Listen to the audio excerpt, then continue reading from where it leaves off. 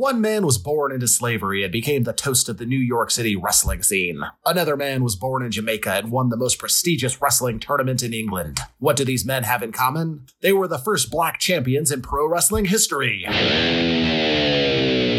Crazy territory, stories, double crosses, and swerves. Pro wrestling history nerds. Holy crap, everybody. We are back with another episode of Pro Wrestling History Nerds. Who the heck am I? I'm Nick Gossard. I am a professional wrestling promoter, but more important for today, I'm a history dork. And I'm here with the Sideshow Bob to my Krusty the Clown, replete with all the attempted murders. Chongo Bronson, how the hell are you, man? I'm really upset that I couldn't get the one up on that rascal fifth grader Bart Simpson. And I want to know, how long has he been in fifth grade anyway? I'm going to get that rascally rabbit. I believe you will. And here with us is the rake that Chongo as Sideshow Bob keeps stepping on and slapping him in the face. That is the most forced metaphor I will ever make. It's the final boss. It's Bruce Waynes. How the hell are you, man? Thanks for being here. I'm recording live, Daddy. I'm happy to be here with you history buff nerds. And speaking of buff nerds, that's the name of the game. You're looking proper svelte these days. Oh, you know, man, tracksuit Charlie, bro. Yes, you know? yes. Tracksuits do that. I've been killing kitties. Welcome to the nerd party, darling. Yes. Are you ready to perform? I am ready. Actually, I am a history buff, whether you know it or not. So what we do here at Pro Wrestling History Nerds, we are delving deep into the past of professional wrestling. We're not covering Raw. We're not covering SmackDown. We're not even talking about old WCW. We're going deep into the archives and exposing the deep, rich, and amazing history of grappling in the United States. And today, beyond, we're even going to go touch base in Scotland and Europe. And we're doing the best we can. So if we tell a story and you say to yourselves, as a history nerd myself, I heard it this way. You know what? That's entirely possible. We are putting the story together the best we can with the resources that one can find, because pro wrestling doesn't have a very well documented history. It's an oral tradition. We kept our secrets for decades. Nobody was telling stories. Men went to their graves with their secrets in their hearts, and we're doing the best to recreate those scenarios. And I also want to thank everybody who's listening to this show, everybody who's been giving us great reviews, everybody who's been saying, hey, 5 stars, would recommend. But we're going to talk about one guy today. We're going to talk about a man who did not like our show. Can you believe somebody didn't like our show? What? I was as shocked as you. Preposterous. Disbelief. What is it? What is this? What do they call that line? Jive. Wait, no, Jive yes, it's from definitely a turkey. jive, but when you're not the person you profess to be on the internet, what do they call that? Tuna canning? Catfish. Oh, yes, I love that. I love that dish, but not only in the South, definitely not in Colorado. That's where Coco's So what did this cooking. catfish have to say? So we got and I will give him credit. He gave us a 3-star review. But here is the text of his review. Probably not for me. I think the format and premise is good. I've been looking for something like this. However, it took all of 10 minutes for the main host to make a, quotation, clever political quip about modern day politics, and it makes me think there will be more grandstanding to come.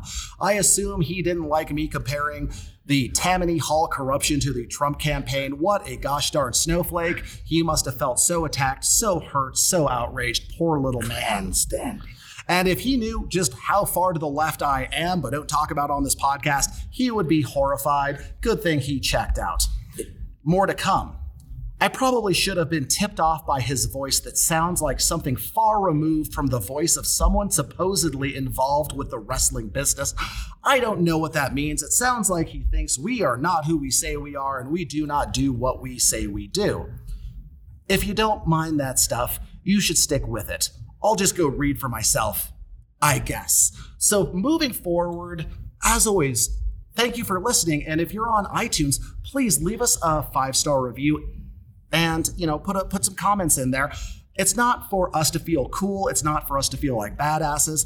The algorithm improves the more reviews and interaction that there is. But here's our new rule. If you're going to leave less than a 5-star review, you need to leave us your address, because you have to fight one of us. It doesn't matter which. You can flip a coin. You can just say you don't care, but one of us has to show up and fight you.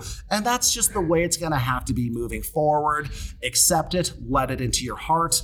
Thank you so much. Rules. So today, we have a fucking amazing subject or subjects. We're going to be talking about the early black champions in professional wrestling, both in America and a Caribbean-born man who made his bones in Europe. Yes. And we're not combining these stories to do some sort of token-esque Black History Month thing where we're just trying to get it out of the way. These are men whose lives were shrouded in mystery. There's not a lot of information about them. So in order to fill out an episode, we took two men who have amazing, legendary careers and lives. This is going to be some mind-blowing stories. And we just brought them together for the theme. There are other early black wrestlers that we will cover later, but we only have so much time today to discuss them. And frankly, I'm excited to present this information to everyone. Yeah, the first two black male world champions in catch-as-catch-can style pro wrestling here and across the pond. I mean, it is a tragic indictment of pro wrestling's history. As little as has been preserved in the written word, it's such an auditory and verbal tradition. Even in that context, there's so little written history of the black pioneers in pro wrestling, and it's really I'm really excited about doing this because, for one, Chongo Jr., I want him to understand the history of what he has, his birthright, and the part of him that has overcome that I can't tell him. You know what I'm saying? We've talked about that many times. Yeah. And there is aspects to being a black man in America where the history involved is something that no one else will ever be able to understand firsthand. And the history of pro wrestling is a perfect microcosm for the history of black men in America. And I'm really excited about doing this episode. Yeah, I like that. And you know what else? This is a good point to pro wrestling in general, because these are carnies we're talking about. Oh, yeah. So it's got to be spoken. They ain't writing nothing down. But more importantly, it doesn't matter the color of the guy as long as you're the guy. Yeah, exactly. Well, you had to be the guy on such a inarguable degree back That's right. then. To, Jackie Robinson it up and That's break who that these barrier. guys are. Yeah. And that's what we're going to talk about today, man. And it's going to be very similar to when we talked about a lot of the stars, the female stars who worked for Billy Wolf, the Mildred Burks, the Babs Wingos, the women who predated, what the WWE now promotes as wrestling history. I am making quotation marks because today wrestling history is primarily dictated by WWE, formerly WWF, formerly WWF, because if they can't monetize it, it didn't happen. So that's why you hear these stories and it's eye-opening. It's amazing. It's shocking, in fact, that you never heard about these people, but it's because there's no direct lineage from point A to point B like we see with other crossover sports. In boxing, in baseball, in basketball, when black men crossed the color line, there was a direct lineage of that sport leading up to today. They didn't just disappear off the face of the earth. So the first man I want to talk about today is named Vero Small. And there's a lot of mystery and contradiction in the story of Vero Small as to when his career started or when it ended. What happened to him when it was all over? When did he die? Because he worked in the shadow of mainstream wrestling and boxing due to being a black man.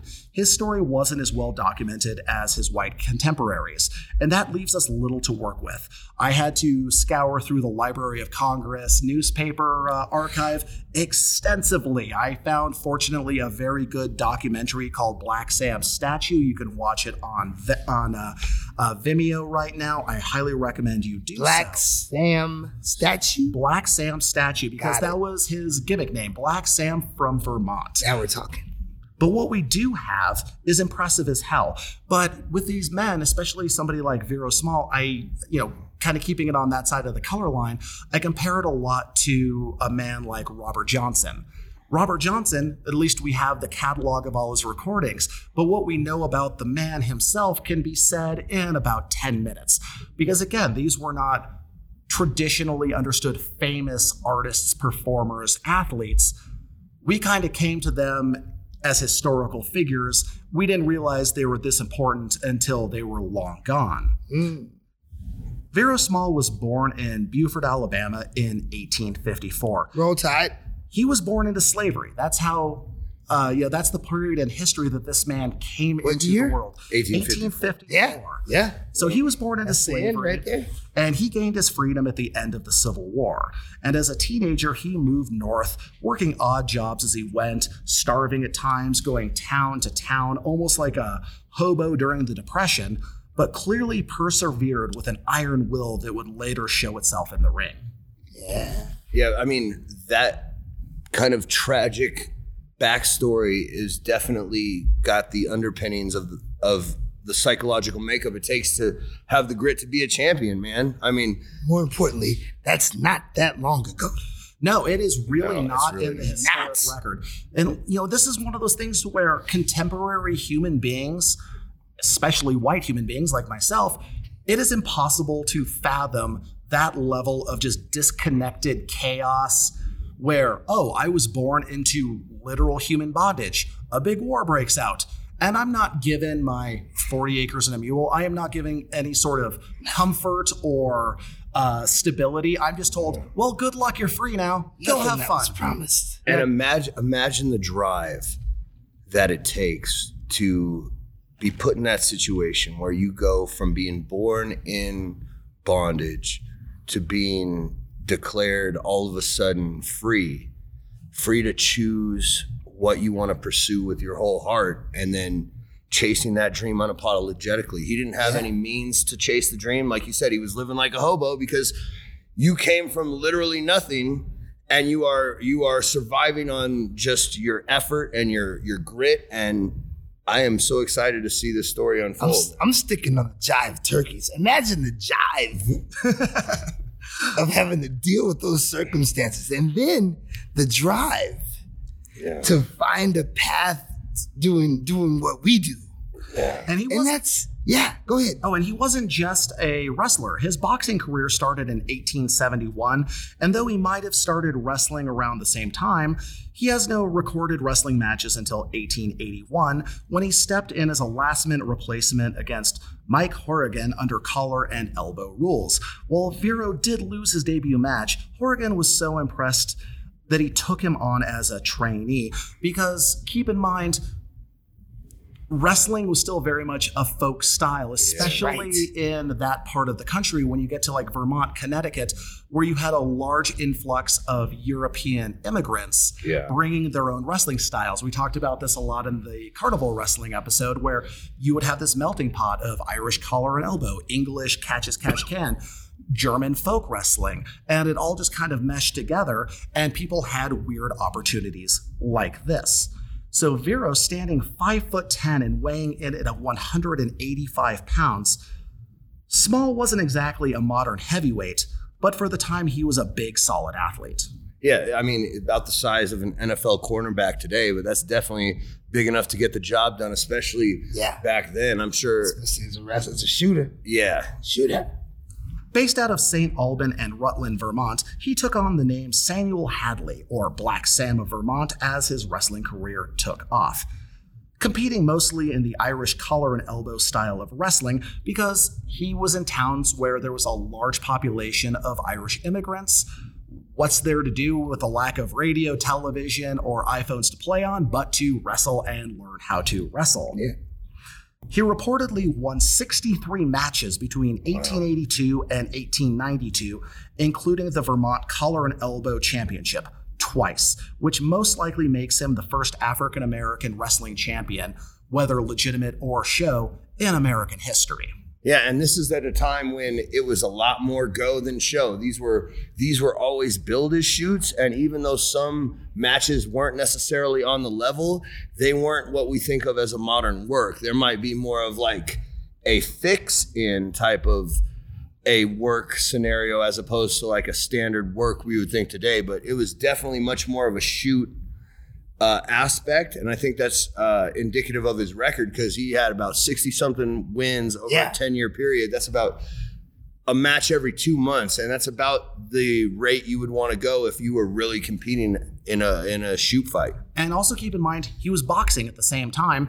Wow. And what makes me think nearly everything he did was legitimate, was a shoot, is how many white men in the 1870s and 1880s are going to want to put over a black man in a worked match? Twice. Yeah, 0. Twice. Yes, he definitely, he earned those W's, That's old right. chap. That's the best part, because that means while he was working out there, he was getting wins over white guys in 1906 and whatnot, you know, like. Oh, well before that. This is... Oh, 18. Sorry, we're talking, 18. Yeah, we're talking still Reconstruction, Yeah. Civil So, War man, times. this is unheard of. Oh, You know what I yeah. mean? Oh, and I bet, And- can you imagine what Cletus had to go through the next day when he goes to work with all his buddies all hangover, and he's the one that was He's the one that got mouthing and popped whooped. off and He's the one that got called him whooped out. last Yeah, night. That's right. And you may be wondering just how impressive the grappling scene of late 1800s Vermont could have been. It was actually very impressive. Like I said, there was a large Irish immigrant population working in the rail yards. Collar and elbow wrestling was the du jour pastime of the area, with matches taking place even after town hall meetings and at county fairs, in the bars, pretty much everywhere you went. What were people watching? What were people competing in? Collar and elbow wrestling. Describe collar and elbow wrestling to us. It's essentially a grappling style that utilizes a jacket similar to judo. And the term collar and elbow is because you grip the lapel literally at the collar, and then you grip the fabric at the elbow in a standard collar and elbow tie-up. And that is what is still sort of utilized today in a pro wrestling lockup, that collar and elbow lockup. And it was very similar we see this a lot on the British Isles. Same thing with Scottish backhold wrestling. You would wear this jacket because it afforded grips that being bare and oiled up, like we see in many other wrestling styles, didn't afford. It brought a different dimension to things that we didn't see in other styles like catch as catch can. It did slow things down, as anybody who has done jiu-jitsu and a gi can attest, but it gave people a different way to throw people because there was different leverage points. Yeah. Yeah, you basically turn the other person's upper body into a third hand. Anywhere you want to create a grip on the other person's torso, you have the ability to do so. So the gi or the jacket acts as a third hand, and it creates a tremendously vast amount of opportunities for takedowns and submissions. So when I grab a sucker in the collar and elbow, I got him in the Irish collar and elbow. Yes. Yep. Pretty much. Yep. That's where the term comes from. You've opened up a new world. Yes. This is gonna be good. Oh, wait till you learn how to actually use the grips, old chap.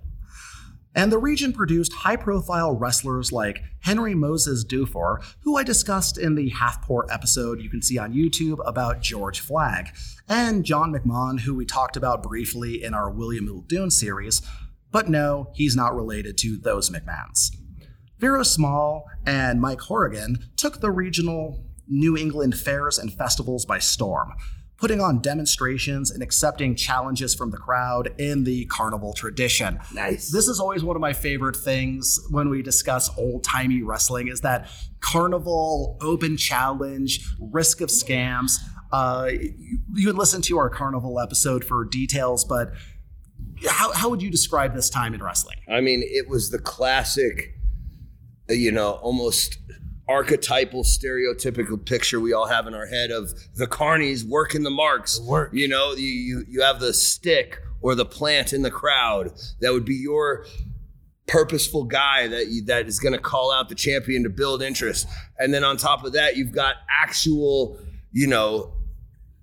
what do you call them? Just local slackjaw yokels or whatever. The local yokels. Good the old local boys. guys. Yeah. The essentially, you would go out there as a highly trained wrestler, put out a challenge. Sometimes you would have a plant in the audience come up and be like, hey, I'm just a simple farm boy. Let's do some. I think I can grapple well to put on a big show for betting purposes. Sometimes you just got the equivalent of, if you've ever gone to a bar to watch an Ultimate Fighting Championship pay-per-view, you'll see a lot of guys yelling, Like they're like the world's worst cornermen yelling at the TV like, yeah, I would get him in the armbar from there with a super kick to the fucking butt or whatever. Yeah. Guys who have no idea how to fight but have all the confidence in the world.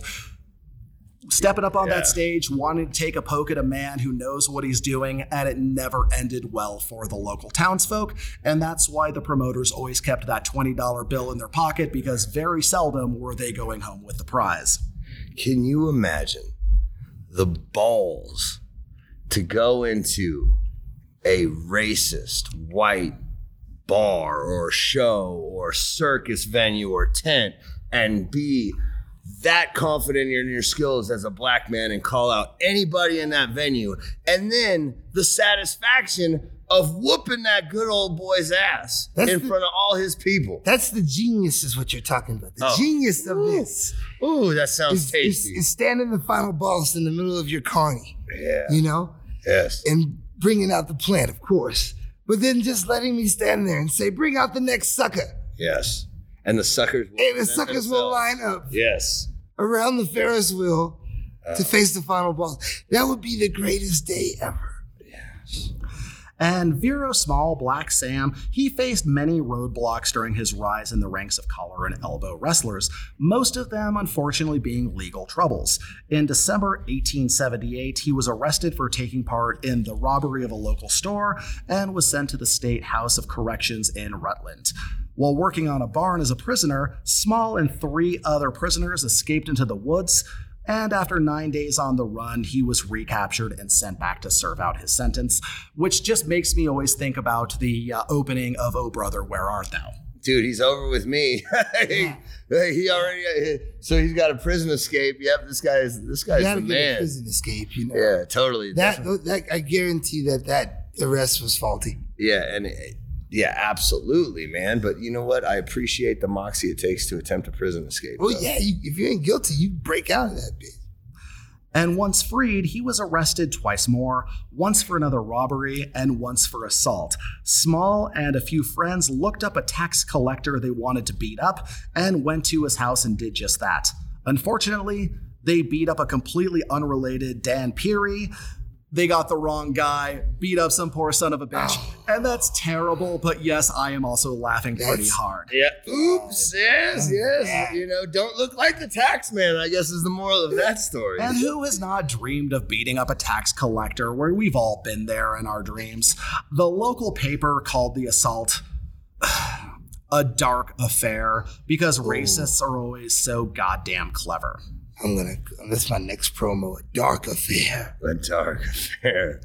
He apparently, from what I read, had trouble in prison, but who doesn't have trouble in prison, especially as a black man in a New England prison during this era, who has gone through everything he has gone through. I mean, just the sheer amount of what we would call today PTSD. I can't blame him for any sort of fights or trouble he started. It's a bad situation. It's more jive. It's a lot of jive. You know, I actually would be a little bit more worried about the cats locked in there with him, man. I mean, he's been training. Oh, yeah. Yeah. That's why, you don't mess with that, dude. So once he was released, Small moved to New York City and wrestled in some of the toughest and seediest places imaginable because those were the only venues a black man could compete in for the most part. This included the infamous Bastille of the Bowery, run by former boxer Oni Gagan. The bar contained 2 rings for boxing and wrestling exhibitions, as any good bar should. I really feel like this is something that should be brought back. Every bar should have a ring where, you know what, it's Friday night, let's put on some gloves, we've had a few pints, let's beat each other fucking senseless. Yeah, sometimes you just need to be able to have a good Irish conversation with somebody to work something out. Or a cage. What happened to that? I don't think we built cages yet. I don't think that's a thing yet. Canadian. The bar was known for rowdy, dangerous crowds, crooked management, and crooked fights. There's a story about Gagan being awarded a decision because his goons pointed a gun at the ref until he made the expected call at the end of the match.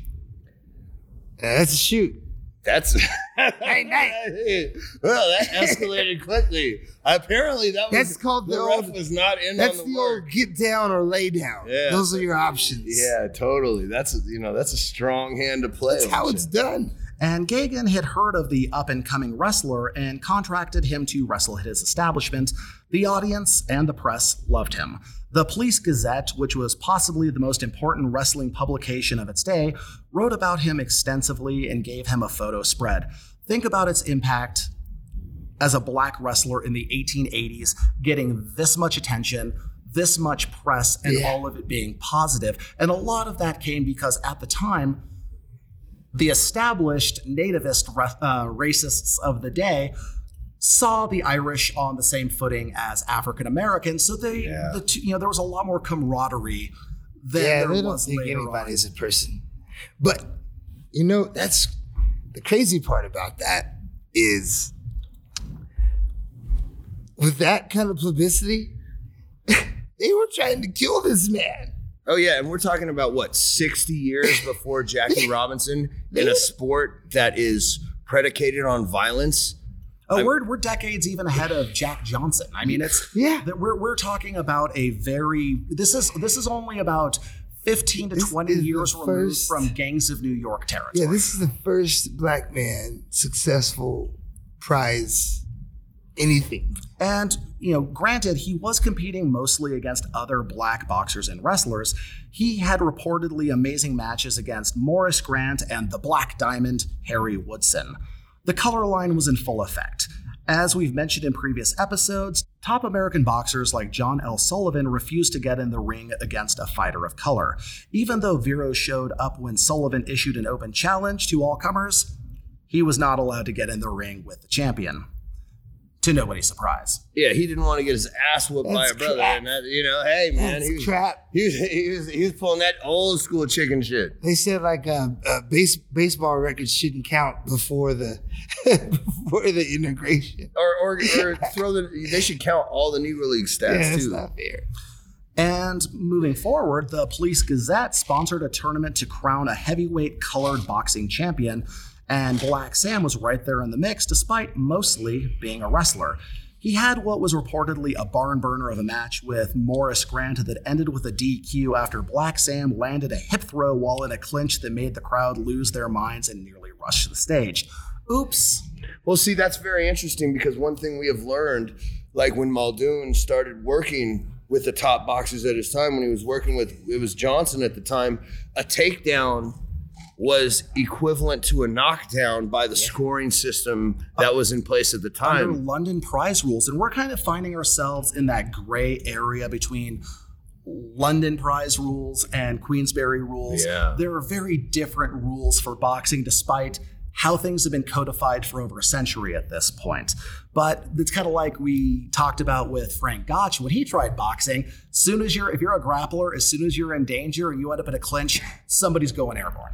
Yeah, and it's, I think it's probably, you have to expect that he's not going to get the benefit of the doubt in any call, even if the scoring system did allow for takedowns to be worked in.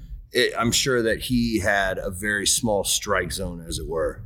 So he did not win the boxing championship despite being very game for the tournament. On September 3rd, 1888, after a match at the Bastille of the Bowery against Billy McCollum that ended in a no contest, the two combatants got into a shouting match that grew quite heated, and later that night, the white wrestler McCollum tried to murder Small by shooting him while he slept. The bullet struck Vero in the neck, but he survived and he recovered. From a shot to the neck? What a dick! And that was the booker. And he's a fighter. It's like you not have any honor, man. You're gonna I'm glad I said shoot it the man early. while he They're sleeps. trying to kill this man. Yes. Yeah, I mean, that's really a thing. Like, you can, we look at it objectively from our time period, but you read these stories about an African-American man beating or at least making a white man look terrible in the ring or any sporting event. And he gets killed the next day. Yeah, exactly. Yeah. It's No. terrifying. Gentlemen, He got shot in the neck. Yeah, but this is the current struggle. It's no different. That's pretty sad, man. But he recovered from the shot. I don't know. He recovered. I feel like he recovered and then he won championship. He recovered and continued on with his career, which is Think about being shot in the What neck a- in the late He's a 1800s. legend. This isn't like modern day where we take you to the ER and they give you antibiotics and a CAT scan or whatever. This is like, well, Put we pressure on it himself. Poured some whiskey, drank some whiskey. yeah, it's like pour booze on it, and like if he lives, if he's alive in 2 days, he'll probably be fine. It's like that type of, it's Civil War medicine, not far removed. And they just, it's like where it used to be like, well, we'll just saw his leg off because he got shot in the leg, but you can't saw a man's head off. I mean, you can, it's just frowned upon. But he did recover, and it wasn't the police who captured McCollum, but bar owner Oni Gagan. Black Sam's patron was sitting in the barber chair when he received news of the would-be assassin's hiding place. Half-shaven, he got up immediately to go find McCollum and drag his ass to the police station. The attempted murderer would be sentenced to 1.5 years in prison, and Black Sam recovered well enough to wrestle 4 months later. 4 months later. a whole year and a half, man. Yes, he shot a man in the neck in cold blood for 1.5 years. And I can guarantee you the police were not even like looking for that guy. It's like the Irishman brought in, it's like, hey, this is the guy who shot the black wrestler. It's like, cool, should we make him a cop? Right. You want to stay, brother? Yeah, You do a especially job? with aim like that. And I wish I had more information because you assume a situation like that would make them bond for life. But in 1883, Vero went into business with Irish-born boxer and promoter John H. Clark, whose business model revolved around exhibitions and crowd challenge matches. So it was the typical mix of real and worked matches that most stars of the day made good money from. Clark clearly believed in the skills of Black Sam because he went to the press and stated that he put down $250 for anyone who could defeat him under collar and elbow, catch as catch can, or Greco-Roman mixed rules. Think about what $250 was in the late 1800s. That is a lot of goddamn money. So that shows a lot of confidence in Black Sam's ability from this promoter, because that goes to the press, and no matter how hard you work that, you will eventually have to, pay up if a legitimate person comes in and takes it. So he had every confidence in this man who survived all of this, including a bullet in the fucking neck, to continue to be the baddest ass in a realm of badasses. Bring out the next sucker. Yeah, I mean, he's on his Tupac stage at this point in his career, right? He's gotten up from being shot on his deathbed, and now he's coming back for murderous vengeance.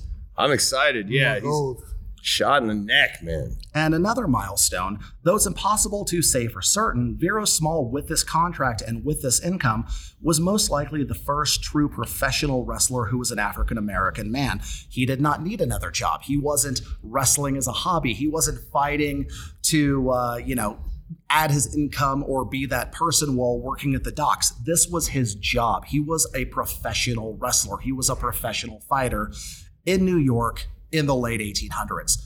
Again, a trailblazer that nobody knows about. That's fantastic. And working other brothers as well. That's good booking.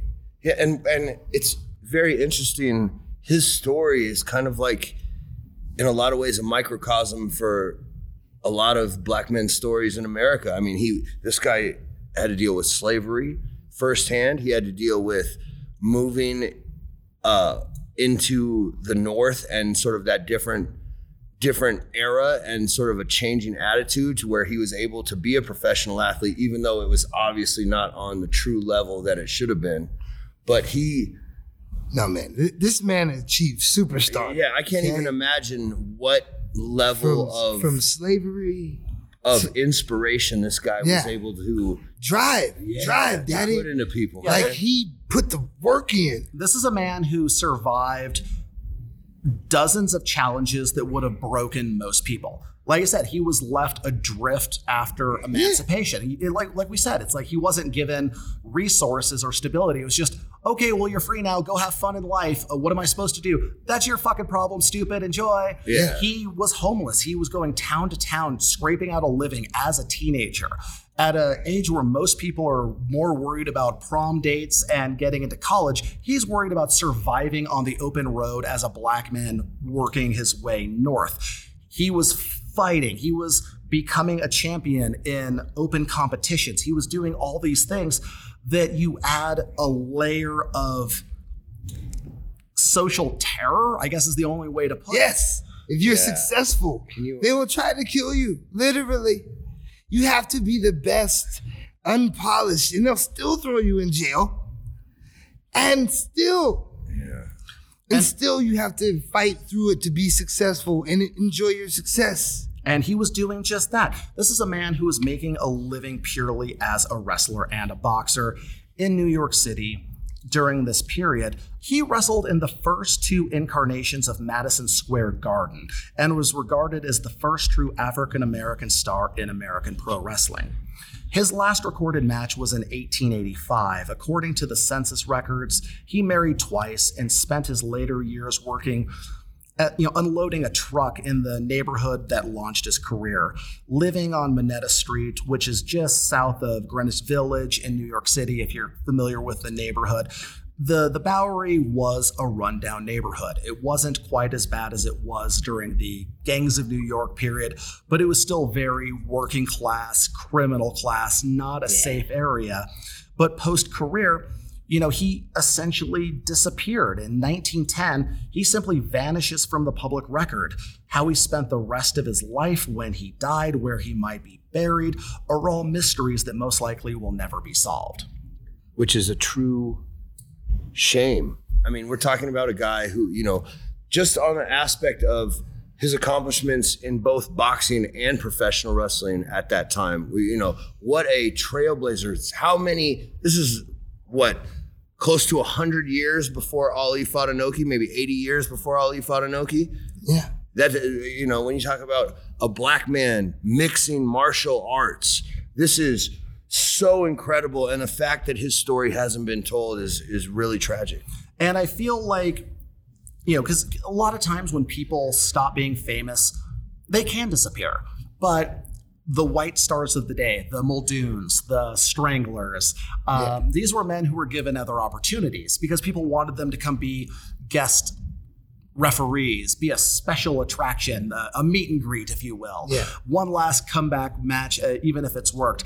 This is a man who clawed his way to the top of his field because, as we kind of assume, nobody's going to work, as in doing worked matches, prearranged, however you want to call it, matches with a black wrestler. And I also feel like the other black boxers, black wrestlers, there wasn't a lot of working because this was the meal ticket. This wasn't, let's all, and I'm not saying is a bad thing. I'm just saying there was very few spots for success for a black man in sports in the late 1800s, which doesn't leave a lot of wiggle room to commit the usual carny scams that we saw in the business at the time. Right. And play nice with your contemporaries. I mean, it's very similar to what we saw in the Mildred Burke story, the history of women. It's so hyper competitive because it is you are bucking the social trend so hard and you are having to trailblaze so hard to even get a spot that unfortunately anyone who you see as a rival at that time, you don't get to appreciate as a fellow, groundbreaker. It's just that guy might be the guy that eats my dinner tonight. And that's really, really tragic. Yeah. And I do feel that one reason he was allowed to just disappear is, like we said, it's like if, Strangler Lewis, people kept trying to bring him out of retirement to do things to make a buck off of him. I'm doing a lot. I'm reading into this a lot. I'm making a lot of assumptions, but I feel like my assumptions are very much reflected and informed by history, sociology, and psychology. That I feel like a lot of white wrestlers and wrestling fans were very happy to see him exit the stage because that was no longer a black man beating a white man's ass. Incredible. And here's the deal about the business in general. Because of how good he was, someone constantly, for his whole adult life, was booking that man. Yeah. On a regular basis. Yeah, this man. Weekly. Yeah, he had to earn it over and over again. That's right. And he built that reputation on blood. On grit, man. Yeah, and there were, that's what we see. This is a man who had over 60 victories. I saw nothing, unfortunately, about how many losses he had. I feel that by the stature he achieved, there weren't that many of them. But even if you look at this from the standpoint of a legitimate sporting man in this era, where brain damage be damned, you're going to be in that ring boxing or wrestling every weekend, selling tickets, being an attraction so the bar can sell all the 50% alcohol and dung beetle beer that they're serving because the FDA didn't exist at that time. So this is a man who was very active, very competitive, and he was a winner during an era where a black man was not supposed to be a winner. Yeah, and I think the sad reality is that when he stepped away from that position of prominence, society treated him as just another black man. And that's why there is no record beyond when his fight career was relevant. And that, I think that's probably indicative of the time and the attitudes at the time. But it's, on the one hand, I'm very grateful that we have the information we do have, but it's really sad that we weren't able to hear what the completion of the story was. I just hope that he spends the rest of his life happy, healthy, and looking back on a great career. That was a great exit. That was bat style, bro. That's how you do it. Thank you. Yes. Smoke pellet. Yes. Smoke pellet. That's right. That's right. Yes. Disappearing act. And now we have another gentleman to examine who also had a lot of mystery to his life, and that is Frank Crozier. It's hard to find any information on Frank Crozier. The man doesn't even have a Wikipedia page of his own. But this Jamaican-born wrestler and boxer's place in history is unique, important, and deserves to be told. Frank Crozier was born in Jamaica in 1882. He worked at the shipyards as a mechanic until he moved to Britain in the early 1900s. This was an easier task than you might assume, aside from the long boat ride, because Jamaica was still a British colony at that point, and British citizenship was granted automatically. Did he have the cool Lennox Lewis accent? I like that he's Jamaican, so he has the same accent in Jamaica and England. You don't switch accents when you go? No, it's the same accent. Really? Yeah. Does Lennox Lewis not have a Jamaican accent? It's like British. No, he's British. But it's a British accent. Oh man, he's strong. He's freaking the proper. No, he speaks the King's, man. That's right, the Queen's. It's the Queen's. No, it's the King's English. It's the Queen. It's technically the Queen's English. She's in charge now. It's in the Bible. I don't know where you find. You know what? Leave it to the semantics English of it, Chad. It's still the prince. It's fucking 80, 100 years old. Died as the prince. He was a big, strong man, as working in a shipyard will make you. Once again, we need to point out that physical labor, be it farm or mechanical work, builds tendon strength that makes a wrestler's grip almost impossible to escape. We've talked about this with Strangler Lewis before. We've experienced it in grappling competition. There's a difference between muscle strength and tendon strength, and if somebody with tendon strength gets a hold of you, you're not going anywhere. Yes, some people have a God-given ability to grip with their hand like a talon. And then you have people like you, Bossy, that have to wear gloves to compensate for the fact that you can't play basketball. I'm working on it. I know. You're trying to get that Kurt Angle / Mark Henry on. You know what I'm talking about? Yeah, what, a hand? That's how I grab cheeks. Jesus Christ. He ended up in Scotland, where he got involved in gym culture and wrestling. He caught the eye of Alexander Monroe, a heavyweight catch wrestler who in July of 1905 lost to George Hackenschmidt in front of 20,000 people at the Ibrox Stadium. One of Hackenschmidt's many victims, but that is a hell of an honor to even lose to a man, because that means you were good enough to compete with that man. Yeah, if you got in there with Hackenschmidt in front of 20,000 people, it meant that you were at the top of the food chain, at least in your territory. Most definitely. Main event against Hackenschmidt. Yes. Yeah, there was a line of people that wanted that spot. Yeah, and I would say that makes you pretty qualified to be an eye for talent after that point. Yeah. And as important a spot that was, because keep in mind, this is a very competitive sport, a very competitive way to be booked, because this isn't boxing in the 90s where you could be a world champion and fighting a guy who is a part-time used car salesman. These are all professional athletes at the top of their game, and he stepped up against one of the best and lost in front of 20,000 people. But I think we can all agree that Monroe's real accomplishment was to win bronze and silver medals at the Olympics as part of the English tug-of-war team.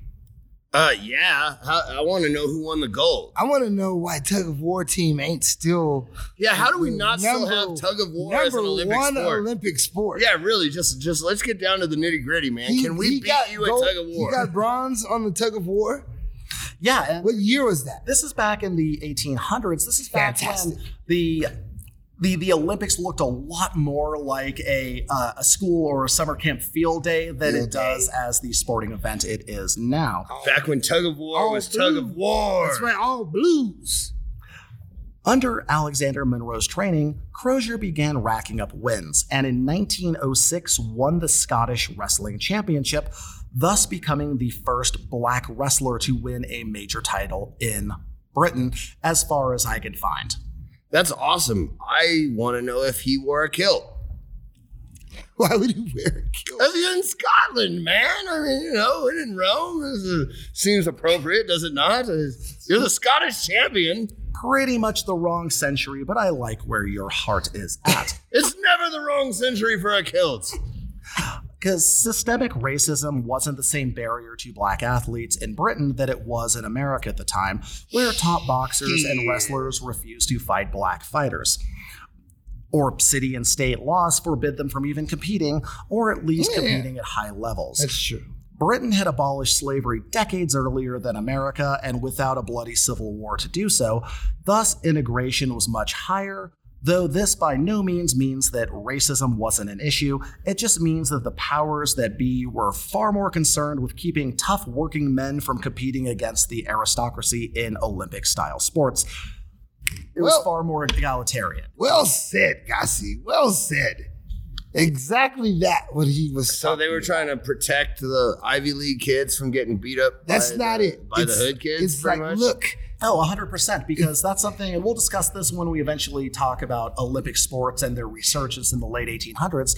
The reason that Olympics were amateur sports when it kind of was reformatted in the 1800s was because most people who fenced, who boxed, who did all these things were aristocrats who had no job, had no money. So these were gentlemanly pursuits.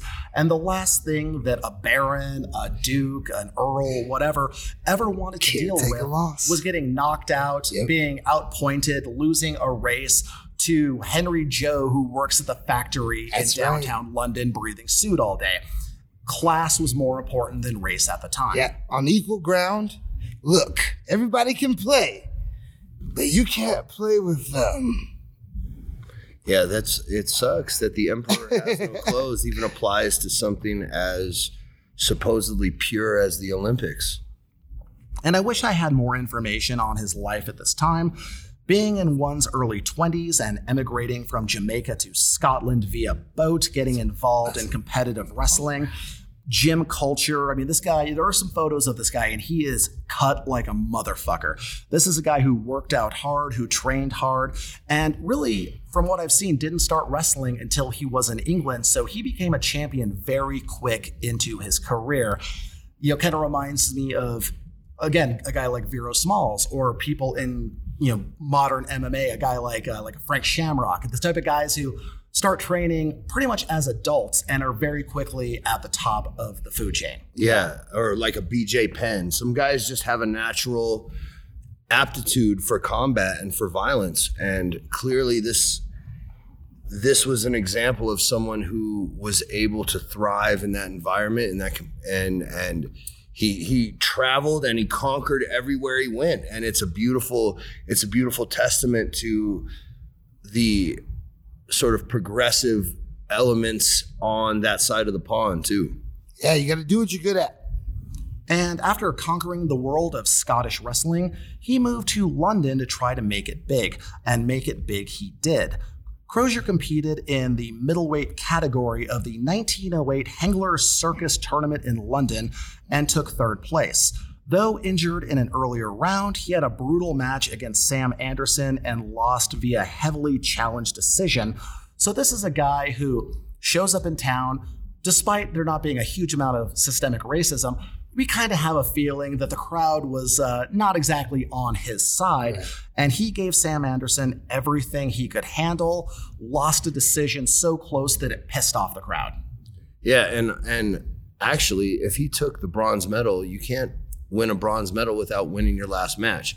That means he lost his semifinal match to somebody that went on to compete for the gold, and then he had to go out there and win his last match to get that bronze. He's still gonna win. Yeah, it's a really incredible accomplishment.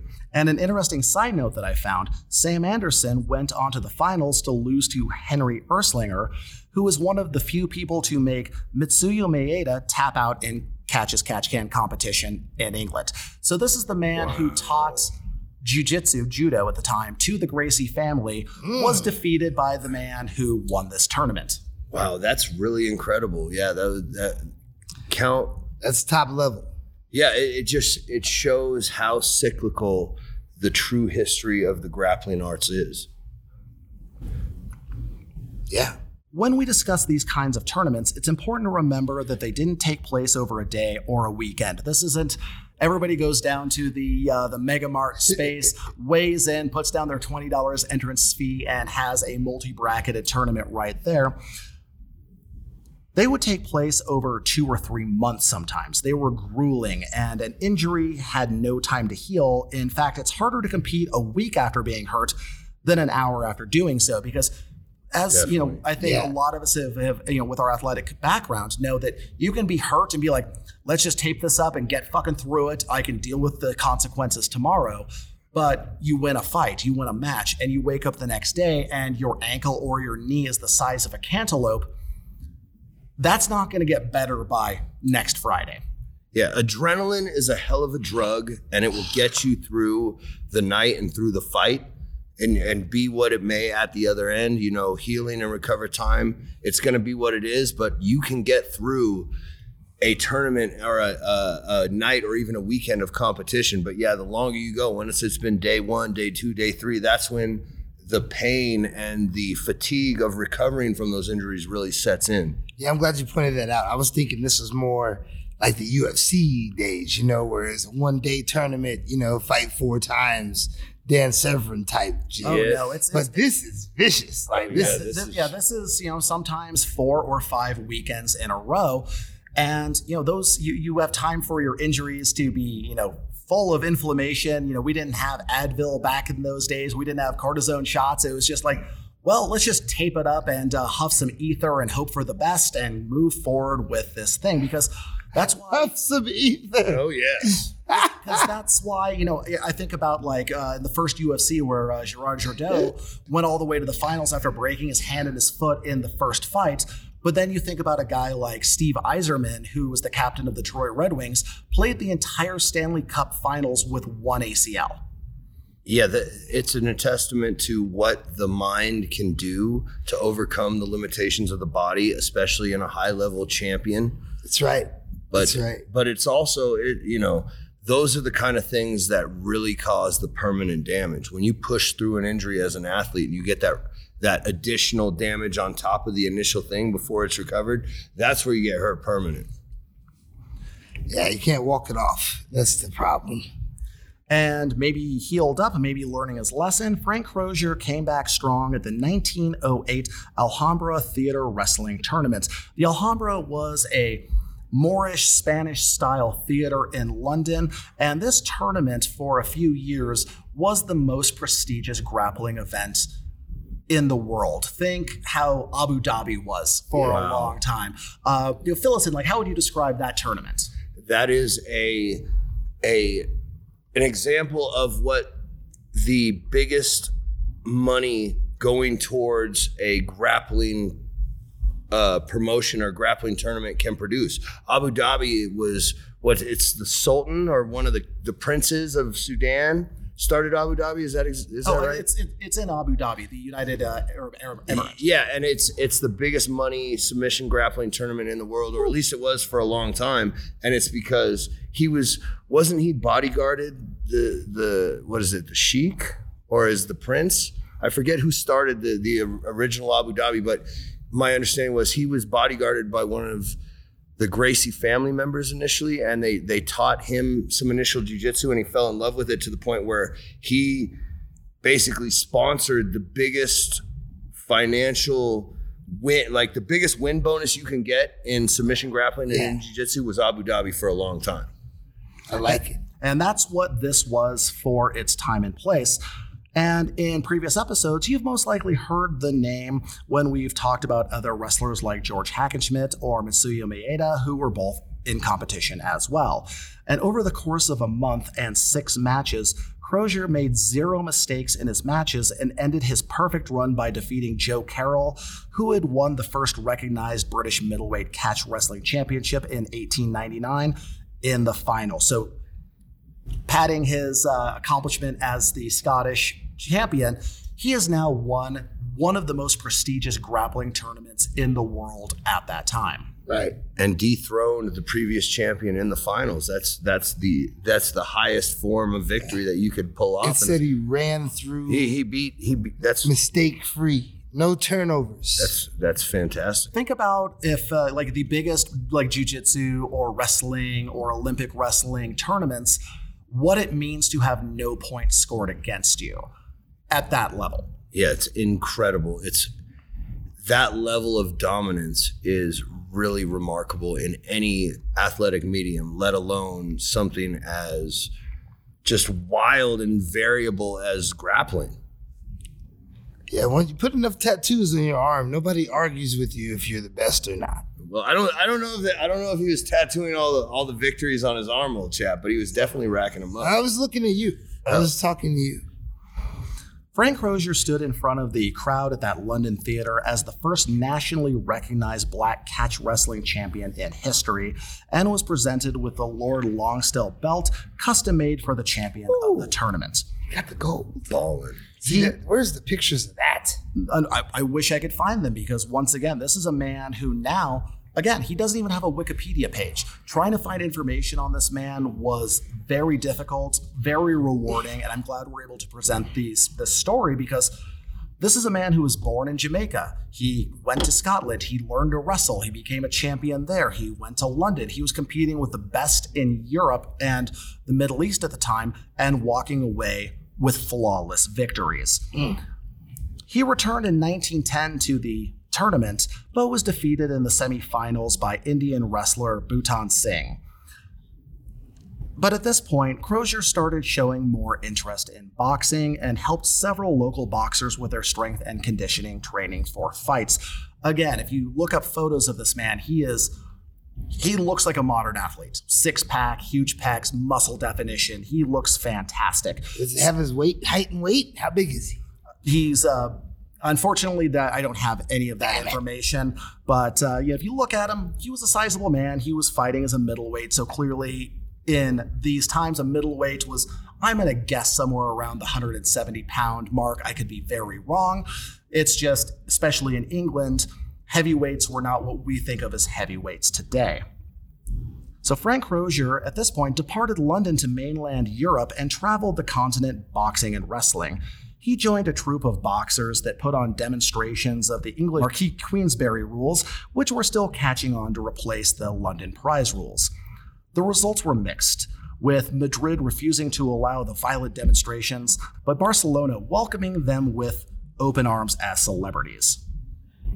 Yeah, it's a real hodgepodge at that time. Where the hotbeds were, where the styles were accepted, where the presentation of professional combative sports was accepted, and I think it's also very interesting that both of the subjects of today's episodes were kind of utilized in both boxing and wrestling. I don't know if that is a coincidence or that's indicative of what it took to get an opportunity in combat sports as a black man at that time, where you just kind of had to be a jack of all trades and jump at whatever availability that's what it was. That's what it was. That was the avenue to success. The avenue was to be the best athlete in the field, period. So both fields, grappling and boxing, you have to dominate those, and through notoriety alone, you'll get recognized. But they had to mow through the competition. But this man would imagine a Jamaican running around Europe, beating up everybody. That's what's going on here. Oh, it's beautiful. It's fantastic. I wonder if he ever cut a promo. Yeah. And we also have to consider that boxing wasn't how we think of boxing today. Boxing was illegal in most states in the United States. Boxing was, I think, still technically illegal in England, even though it was an open secret. It was covered in the sporting pages. A lot of mainland Europe really hadn't caught on to the sport. So these were a lot of times exhibitions, so more or less dramatic sparring matches just to show off what the sport was, because it hadn't caught on in Spain yet. So it was a new sport, and they really were the pioneers bringing it to mainland. Bare knuckle? No, at this point it was light gloves. Yeah, good. So there were gloves. We're not talking the proper 10-ounce competitive gloves for sparring. We're talking probably closer to what the UFC gloves are. Probably about a 6 or 7 ounce, little bit of leather padding. Once they put the gloves on, it becomes a gentleman's game. Is that the defining characteristic of a gentleman's game? Well, that's why the final boss wears gloves when we fight. Oh, I thought it was because you can't palm a basketball. That's not why. Oh, okay. I could totally palm a basketball with both hands. Together. So he could be found boxing and wrestling from Berlin to Paris to Spain before settling down in Madrid, the city having changed its mind about boxing. And in 1913, he opened the Anglo-Spanish Academy of Physical Culture and Boxing and married a Spanish woman, settling down in that city. The man. Left it and married a Spanish woman? Well, from Spain, no doubt, though, because they're super fine. Oh, yes. Yeah. I know. When you're in Europe and you marry a Spanish woman, she's not from New York. She's from Spain. And he has truly lived the dream. He has traveled the world. And he's living in London when this happens? No, he's in Spain, man. It's like you're not even listening, I swear. He's in Spain. You have to follow the plot, boss. Now we're in Spain. Yes. And in 1916, a massive opportunity came his way when Jack Johnson, having fled America to avoid wrestling... I know who the fuck this guy is. Having fled America to avoid racial persecution and avoided much of Europe as the First World War began, needed an opponent for an exhibition who had enough experience to make it work. And when we talk about Jack Johnson, no, we're not talking about a white goofball musician with an acoustic guitar. Nice. Jack Johnson was the most important Black athlete in pre-civil rights era America. He was such a successful boxer that even the government tried to stop him. His fight against James Jeffries was called the fight of the century, when Jeffries was dubbed the Great White Hope against the Black champion. And I quote, "I am going into this fight for the sole purpose of proving that a white man is better than a Negro," Jeffries claimed. And after 15 rounds of an absolute one-sided ass-kicking, Jeffries' corner threw in the towel to avoid the inevitable KO. Race riots erupted across the country. If you've never seen it, there is a documentary about this man called Unforgivable Blackness. It not only showcases what a brilliant athlete and boxer this man was, but it also shows how little America, white America at the time, wanted to see a black man succeed. That's right. Yeah, the fact that he had to flee the country to set up his introduction into our story today speaks volumes about what it was like for him at that time in America, because you're talking about, the first Black American world champion heavyweight boxer, and he's having to flee the United States. Jack Johnson was so damn good that I actually remember the match that we were about to talk about, because I know all about Jack Johnson. The man was unstoppable. It's the bottom line. And like many Black athletes and entertainers, Johnson found a more racially integrated Europe waiting for him with open arms. The Frank Crozier versus Jack Johnson exhibition match took place at the Grand Theater in Madrid on March 23rd, 1916. The place was packed to the rafters and attended by aristocrats, high-level officials, military officers, and even Don Alfonso, son of King Alfonso VIII. That's a hell of a crowd. What year was that? That was in 1916. The proper prince, right? That would make him the prince. He was there to see Jack Johnson. And it just speaks to the progressive level of advancement of the UK at the time compared to the United States. Well, and this is in Spain. Oh, damn it, we're still in Spain. Yeah, pay attention, man. Oh, now it's me not paying attention. Well, I was paying attention, but yeah, no, the best part about this story is what I was talking about being the best. Jack Johnson goes to Europe. He needs an opponent. Who does he find? Yeah, who put this match together? It's Jack Johnson. Do you know everybody in there? It was Jack Johnson's manager. Everyone in Europe wants that fight. Because keep in mind, he's in, like we were just discussing, boxing really hadn't caught on to a huge degree in mainland Europe. So Frank Crozier was just the right man in the right place at the right time. However, exhibition or not, Frank Crozier was in over his head against Johnson, who knocked down his Jamaican opponent several times in a matter of minutes. It was over so quickly that the crowd got upset and was making a scene, so Johnson had his nephew and sparring partner Gus Rhodes lace up his gloves and go a few rounds. This is a thing to remember, and we talk about this a lot. There are levels to this. That's right. Whether it's grappling, whether it's boxing, whether it's MMA, whether it's a specific type of wrestling. The average good amateur is no match for a mediocre pro, let alone the best goddamn boxer on planet Earth at the time. Yeah. Yeah, the heavyweight champion of the world. That is exactly how that story goes, even though I didn't know Frank's name before. But a tip of the cap to Crozier for being a game opponent. Yeah. Going in there against not only a heavyweight champion, but the heavyweight champion, when you yourself are a middleweight, that is very shout impressive. Out to Frank Crozier for getting that booking, most importantly. Yeah, it's like we discussed before, the most mediocre pro fighter. The guy when you're in the bar watching a boxing card or a UFC or whatever, and the crowd and the guy on the bar stool next to you was like, "This guy's a fucking bum. He fucking sucks. He got knocked out in the first round. What a dork." It's like, on that guy's worst day, he would beat you to death and every one of your friends that they got in line. Just understand like this. Sir Duke of such and such in Ellington, the greatest boxer that his family's seen since 1808, did not want that fight against Jack Johnson. There was hundreds of people wanted to fight, and more importantly, thousands that would not take it. Yes, Crozier ended up the man who got the fight, and he had I'm sure, a tremendous opportunity to dethrone the world heavyweight champion. But yeah, that's too tall. No, that story is pure accurate. The man was game, but he was outmatched. Bottom line, he was outgunned. It's me versus you in a jiu-jitsu match.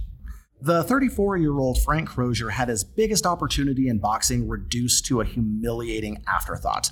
After all, he was primarily a great wrestler, moonlighting as a mediocre boxer. And anyone who has watched MMA over the years and seen brilliant grapplers fall in love with striking, refusing to stick to their strengths and finding themselves on the business end of a terrible beating, understands how that can be. Something we've seen a lot in mixed martial arts, where a guy is a brilliant wrestler, a brilliant jiu-jitsu man, but for some reason he gets in his head that he wants to knock people out for highlight reels and just gets worked over 5 times in a goddamn row. Yeah, we've seen it so many times where I believe it's a bit of imposed hubris from one's camp. We saw it with Ronda Rousey, where she was dominant in 2 of the 3 aspects of the fight game, but she chose to try to develop a reputation as not sufficient in the striking game and wanted to strike with sharks, and she got toasted because of it, because she didn't stay true to her own game. And that's right. It's an all too familiar tale in the fight game. Once again, do what you're good at, and if you're trying to branch out, don't stop doing what you're good at. Yeah, exactly. That's how you get kicked in the face. And after that, not much is known. His final wrestling match on record was in 1920 against a Spanish wrestler nicknamed Kamaloff. Nice. After that, he traveled the country lecturing on physical culture, wrestling, and boxing. He worked as a boxing trainer and massage therapist at several clubs in Madrid, trying to make ends meet. In 1926, he was hired as an athletic coach for a local football team, and to get the city's police in fighting shape, he was stiffed on pay with both jobs and spent years trying to collect with no luck. Well, that is a tremendous resume and also a tremendous ledger of people that owe you money. What a hosiery at the end. Back to the jive. But most importantly, I have to tell you the dope part about this whole story. Struggling to make ends meet. That's bad. In Madrid, it's not so bad. That's fair. Fair point. It's still bad. I mean, he's not. He could be feeling worse, old chap. But no, the man was living in the bluest blood of Europe the whole time and living the good life, to be honest. This is true, but we're really seeing that the career of a traveling boxer and wrestler doesn't always equal a padded bank account, because he did struggle. And the last known record of his life was in 1937, when he was volunteering at a hospital during the outbreak of the Spanish Civil War to help the country that treated him so well, despite having a UK passport that could have gotten him out of an increasingly terrible war zone. For those of you not familiar with the Spanish Civil War, it was more or less the dress rehearsal for World War II, where Nazi Germany backed and provided a lot of military cover for Spanish fascists that ended up taking over the country. What happened to him after that? Was he killed during the war? Did he escape to parts unknown? Did he just live out an ordinary life in the Spanish countryside? Far from his athletic past? Once again, through the fog of war and history, the rest of his story is a mystery. Ooh, that rhymed. That was a really good ending. It's a good finish. I want to believe he went back to Scotland and had a kill. I'm going with also went back to Scotland and wrestled as a lucha for like 20 more years. Scottish lucha. Yeah. And we'll first one ever. That's a real thing. Find Time the first traveling Scottish lucha. Yeah. Find the first Scottish lucha. But this is why these stories are so important, because they're so rarely told and so hard to find. This was a man, when we talked about Vero Small, who came from slavery, became a champion, became a star in New York City, survived being shot in the neck, became the first African-American wrestling champion and true professional wrestler. With Crozier, we found a black man from Jamaica who became a star and a champion in Scotland, won the most prestigious grappling tournament in London, introduced boxing all throughout mainland Europe, stepped in the ring with the greatest boxer, Jack Johnson, potentially he's one of those guys that has to be in that conversation of men like Ali and Tyson as far as who was the greatest of their era. That's right. And he didn't last long, but he got in there. He had the right to get in the ring with that man. And in the end, both of them just mysteriously disappear from history once their story is told. That style. Yes, well, that's how it's done. Yeah, they rode off into the sunset like true legends do. And, we're going like Zorro on a horse, Yes, like a horse of greatness. That's right. Yeah. Sunset. It's a beautiful picture. It's a beautiful idea that they had, that they were able to have this romantic ending to the story. But, unfortunately, I think the reality is probably a lot harsher and uglier and less. Sure, it's not. Both these guys died with. Oh, definitely, he made it back. He definitely made it back to Scotland. But the good news about this is it's the body of work, right? Both of these stories, these champions are just that. These are the best in their field. This is the cream of the crop. This is the toppy top. This is the 1%. This is 100 years before an NFL. Yeah, this is we wouldn't have Ron Simmons becoming the first ever NWA Black World Heavyweight Champion when he beat Vader if it wasn't for these groundbreaking stories that haven't gotten out. Yeah, in both countries, in both continents, it's blatantly teaching the powers that be that you can't argue with talent. As long as there's a competition based, then the number one, regardless of who it is, because that's the most important part, is the brother. It doesn't matter if we're both fighters, if we're both in the same game. Who cares what you look like? How good are you? And are you willing to fight everybody to show you're the best or not? Yeah, you'd have to be the guy going into those hostile environments and calling out the crowd night after night. And that's where we're going to end things with two great stories about two great men. Stories I didn't know about until very recently. And this is what I live for, finding these obscure people. These men were champions. These men were heroes. They were trailblazers.